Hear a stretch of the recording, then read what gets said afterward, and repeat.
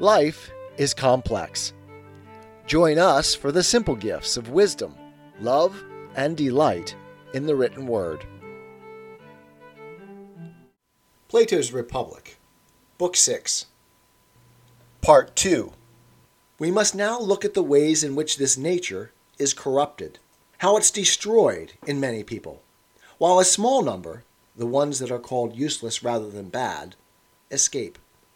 After that, we must look in turn at the natures of the souls that imitate the philosophic nature and establish themselves in its way of life, so as to see what the people are like who thereby arrive at a way of life they are unworthy of, and that is beyond them, and who, because they often strike false notes, bring upon philosophy the reputation that you said it has with everyone, everywhere. In what ways are they corrupted? I'll try to enumerate them for you, if I can.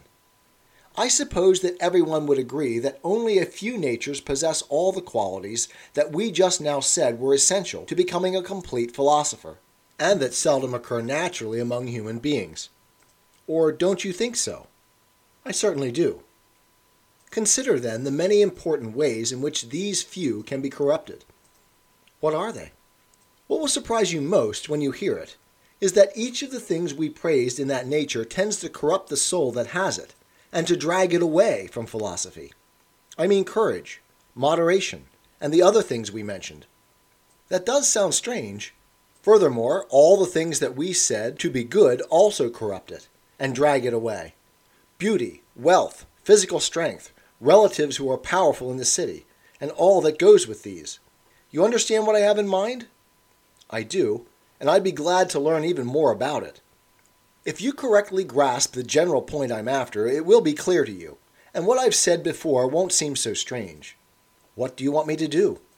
We know that the more vigorous any seed, developing plant, or animal is, the more it is deficient in the things that are appropriate for it to have when it is deprived of suitable food, season, or location. For the bad is more opposed to the good than is the merely not good. Of course. Then it's reasonable to say that the best natures fare worse when unsuitably nurtured than an ordinary one. It is. Then won't we say the same thing about souls too, Adeimantus? That those with the best natures become outstandingly bad when they receive a bad upbringing? Or do you think that great injustices and pure wickedness originate in an ordinary nature, rather than in a vigorous one that has been corrupted by its upbringing, or that a weak nature is ever the cause of either great good or great evil? No, you're right. Now, I think that the philosophic nature as we defined it will inevitably grow to possess every virtue if it happens to receive appropriate instruction. But if it is sown, planted, and grown in an inappropriate environment, it will develop in quite the opposite way, unless some god happens to come to its rescue. Or do you agree with the general opinion that certain young people are actually corrupted by sophists? That there are certain sophists with significant influence on the young who corrupt them through private teaching? Isn't it rather the very people who say this who are the greatest sophists of all, since they educate most completely, turning young and old, men and women, into precisely the kind of people they want them to be? When do they do that? When many of them are sitting together in assemblies, courts, theaters, army camps, or in some other public gathering of the crowd. They object very loudly and excessively to some of the things that are said or done, and approve others in the same way, shouting and clapping, so that the very rocks and surroundings echo the din of their praise or blame, and double it. In circumstances like that, what is the effect, as they say, on a young person's heart? What private training can hold out and not be swept away by that kind of praise or blame, and be carried by the flood wherever it goes, so that he'll say that the same things are beautiful or ugly as the crowd does, follow the same way of life as they do, and be the same sort of person as they are? He will be under great compulsion to do so, Socrates. And yet we haven't mentioned the greatest compulsion of all. What's that? It's what these educators and sophists impose by their actions if their words fail to persuade. Or don't you know that they punish anyone who isn't persuaded with disenfranchisement, fines, or death? They most certainly do. What other sophist, then, or what private conversations do you think will prevail in opposition to these? I don't suppose that any will. No, indeed. It would be very foolish even to try to oppose them, for there isn't now, hasn't been in the past, nor ever will be in the future, anyone with a character so unusual that he has been educated to virtue in spite of the contrary education he received from the mob. I mean, a human character. The divine, as the saying goes, is an exception to the rule. You should realize that if anyone is saved and becomes what he ought to be under our present constitutions, he has been saved, you might rightly say, by a divine dispensation. I agree.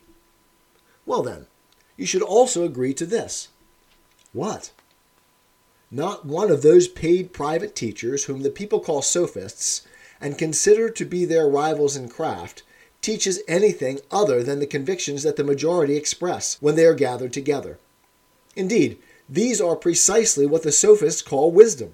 It's as if someone were learning the moods and appetites of a huge, strong beast that he's rearing, how to approach and handle it, when it is most difficult to deal with, or most gentle, and what makes it so, what sounds it utters in either condition, and what sounds soothe or anger it. Having learned all this through tending the beast over a period of time, he calls this knack wisdom, gathers his information together as if it were a craft, and starts to teach it. In truth, he knows nothing about which of these convictions is fine or shameful, good or bad, just or unjust, but he applies all these names in accordance with how the beast reacts, calling what it enjoys good and what angers it bad. He has no other account to give of these terms, and he calls what he is compelled to do just and fine, for he hasn't seen and cannot show anyone else how much compulsion and goodness really differ. Don't you think, by God, that someone like that is a strange educator? I do indeed. Then does this person seem any different from the one who believes that it is wisdom to understand the moods and pleasures of a majority gathered from all quarters, whether they concern painting, music, or, for that matter, politics?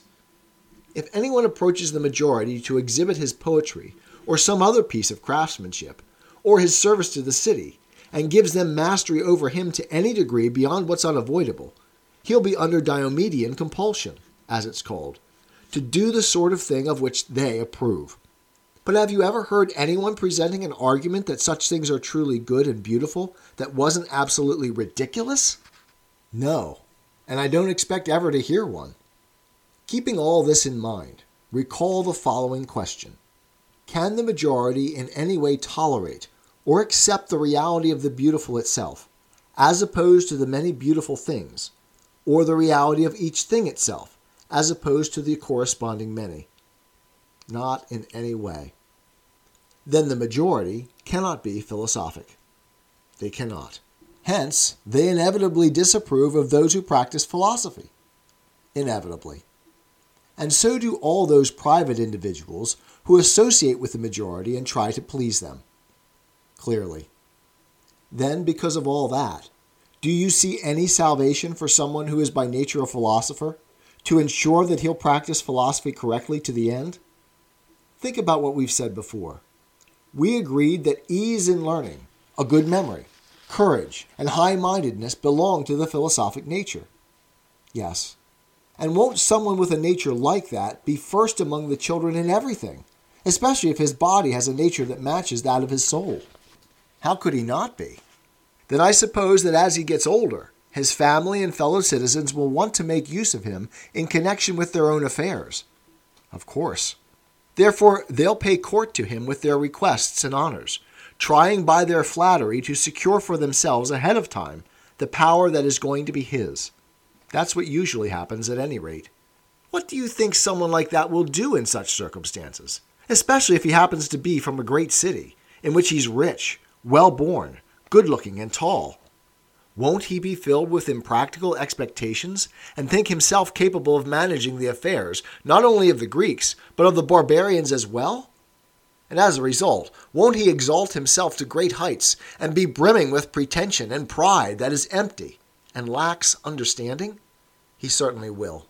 And if someone approaches a young man in that condition and gently tells him the truth, namely, that there's no understanding in him, that he needs it, and that it can't be acquired unless he works like a slave to attain it, do you think that it will be easy for him to listen when he's in the midst of so many evils? Far from it. And even if a young man of that sort somehow sees the point, and is guided and drawn to philosophy because of his noble nature and his kinship with reason, what do you think those people will do if they believe that they're losing their use of him and his companionship? Is there anything they won't do or say to prevent him from being persuaded? Or anything they won't do or say about his persuader, whether plotting against him in private or publicly bringing him into court, to prevent him from such persuasion? There certainly isn't. Then, is there any chance that such a person will practice philosophy? None at all. Do you see, then, that we weren't wrong to say that when someone with a philosophic nature is badly brought up, the very components of his nature, together with the other so-called goods, such as wealth and other similar advantages, are themselves, in a way, the cause of his falling away from the philosophic way of life? I do. And what we said was right. These, then, are the many ways in which the best nature, which is already rare enough, as we said, is destroyed and corrupted, so that it cannot follow the best way of life. And it is among these men that we find the ones who do the greatest evils to cities and individuals, and also, if they happen to be swept that way by the current, the greatest good. For a petty nature will never do anything great, either to an individual or a city. That's very true. When these men, for whom philosophy is most appropriate, fall away from her, they leave her desolate and unwed, and they themselves lead lives that are inappropriate and untrue. Then others, who are unworthy of her, come to her as to an orphan deprived of the protection of kinsmen, and disgrace her. These are the ones who are responsible for the reproaches that you say are cast upon philosophy by those who revile her, namely, that some of those who consort with her are useless, while the majority deserve to suffer many bad things. Yes, that is indeed what is said. And it's a reasonable thing to say, for other little men, the ones who are most sophisticated at their own little crafts, seeing that this position, which is full of fine names and adornments, is vacated, leap gladly from those little crafts to philosophy, like prisoners escaping from jail who take refuge in a temple. Despite her present poor state, philosophy is still more high-minded than these other crafts, so that many people with defective natures desire to possess her, even though their souls are cramped and spoiled by the mechanical nature of their work, in just the way that their bodies are mutilated by their crafts and labors. Isn't that inevitable? It certainly is. Don't you think that a man of this sort looks exactly like a little bald-headed tinker who has come into some money and, having been just released from jail, has taken a bath, put on a new cloak, got himself up as a bridegroom, and is about to marry the boss's daughter because she is poor and abandoned? That's exactly the same. And what kind of children will that marriage produce? Won't they be illegitimate and inferior? They have to be. What about when men who are unworthy of education approach philosophy and consort with her unworthily? What kinds of thoughts and opinions are we to say they beget? Won't they truly be what are properly called sophisms? Things that have nothing genuine about them or worthy of being called true wisdom? That's absolutely right.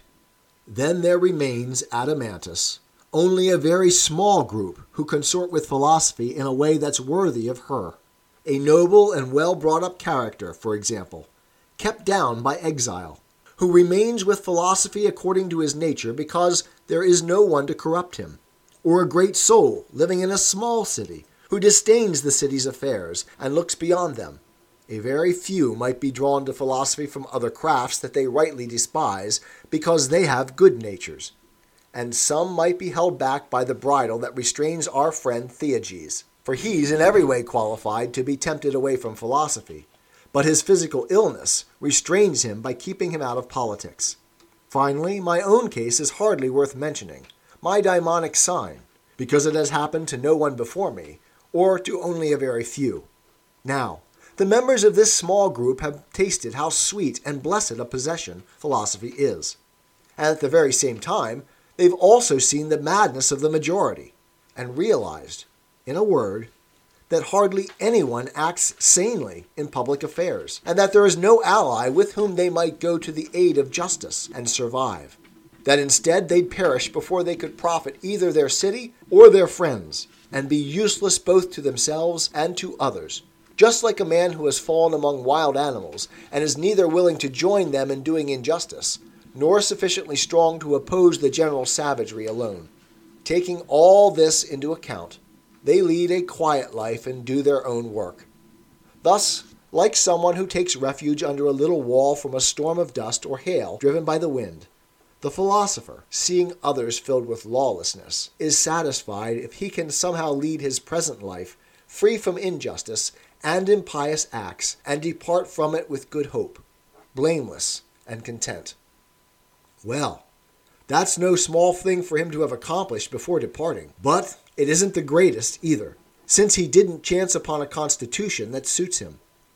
Under a suitable one, his own growth will be fuller, and he'll save the community as well as himself. It seems to me that we've now sensibly discussed the reasons why philosophy is slandered, and why the slanderer is unjust. Unless, of course, you have something to add? I have nothing to add on that point, but which of our present constitutions do you think is suitable for philosophers? None of them. That's exactly my complaint. None of our present constitution is worthy of the philosophic nature, and, as a result, this nature is perverted and altered, for, just as a foreign seed, sown in alien ground, is likely to be overcome by the native species and to fade away among them, so the philosophic nature fails to develop its full power and declines into a different character. But if it were to find the best constitution, as it is itself the best, it would be clear that it is really divine, and that other natures and ways of life are merely human. 'Tis the gift to be simple. 'Tis the gift to be free. 'Tis the gift to come down where we ought to be. And when we find ourselves in the place just right, 'twill be in the valley of love and delight. When true simplicity is gained, to bow and to bend, we will not be ashamed. To turn will be our delight, till by turning, we come round right.